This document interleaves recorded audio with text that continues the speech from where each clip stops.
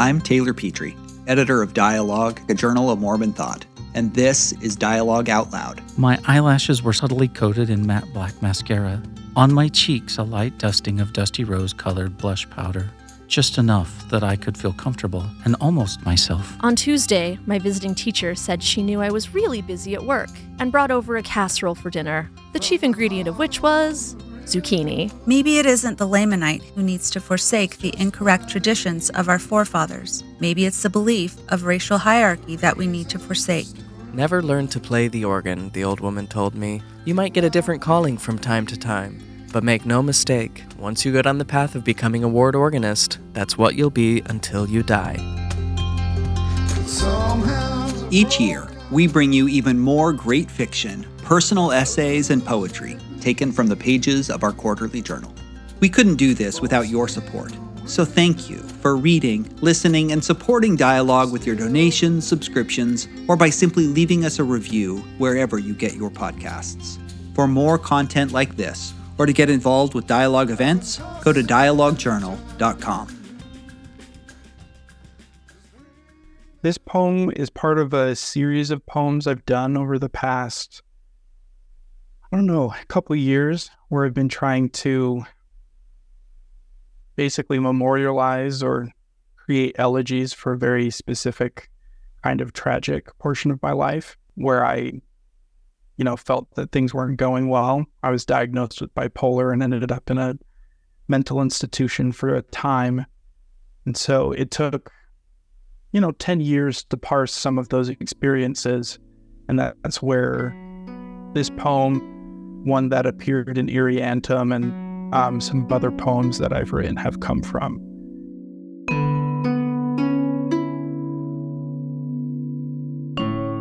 No Man Can Serve Two Masters by Gregory Brooks.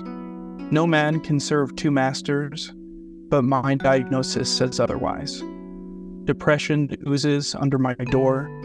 The destroying angel visits until I can't get out of bed. 1 week later, I'm waving bloody hyssop like glow sticks at a rave, nudging sushi on the plate, convinced it might multiply as it rests against a hillside of rice. I stare back at the orderlies who marinate within interminable silence, eyebrows raised to the square, tally marks on the wall, counting how many Jesuses they'd met that morning. Maybe they want me to magnify my calling as a manic depressive. Oh God, where are you? And why does this psych ward have no bishop? Straight jacket orthodoxy, apologetics like soft walls. If they're two masters, two poles, then every fruit grows between them, plum rage and peach naivete. We must know the bitter, Lehi says, so we can better taste the sweet. He knew the gulf. Euphoria in raw meat, how it felt to be buried, like gold in a barrel of beans.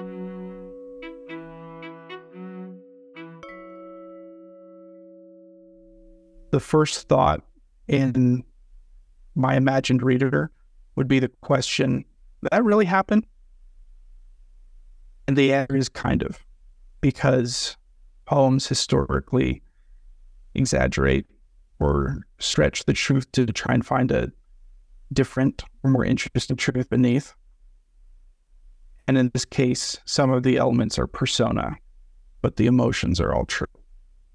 And we live in an age where, in the post-confessionalism kind of phase of poetry, where people demand that poems that use the word I read like nonfiction.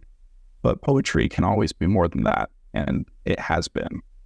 So this is an exercise in personal myth-making, as well as it is revealing experience in my past.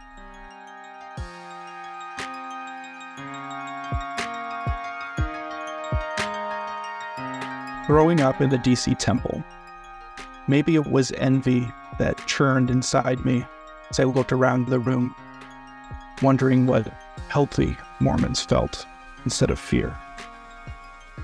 My body forced everyone to consider what it meant to be sick in such a holy place. scarlet sins on white carpet, white shoes.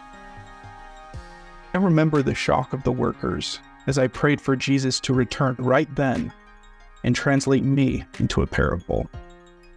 A nameless miracle who walked away, touching his stomach in sheepish gratitude. That morning, a green tie had coiled around my Adam's apple. Miles of dark highway chauffeured me to the indent.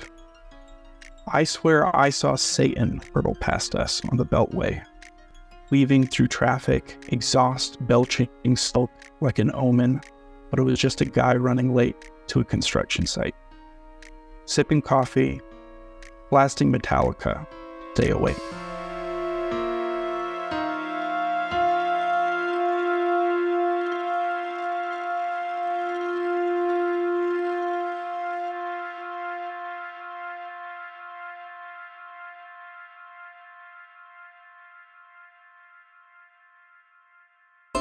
Hello, this is Andrew Hall, host of the Dialogue Book Report. Each episode features brilliant minds from the world of Mormon publishing.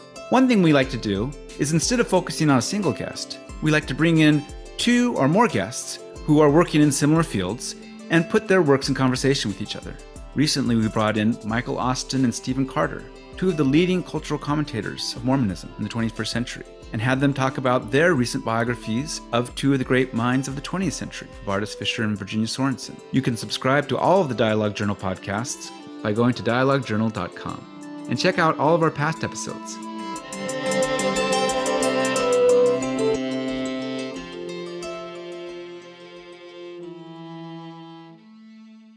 Dialogue Podcast Network.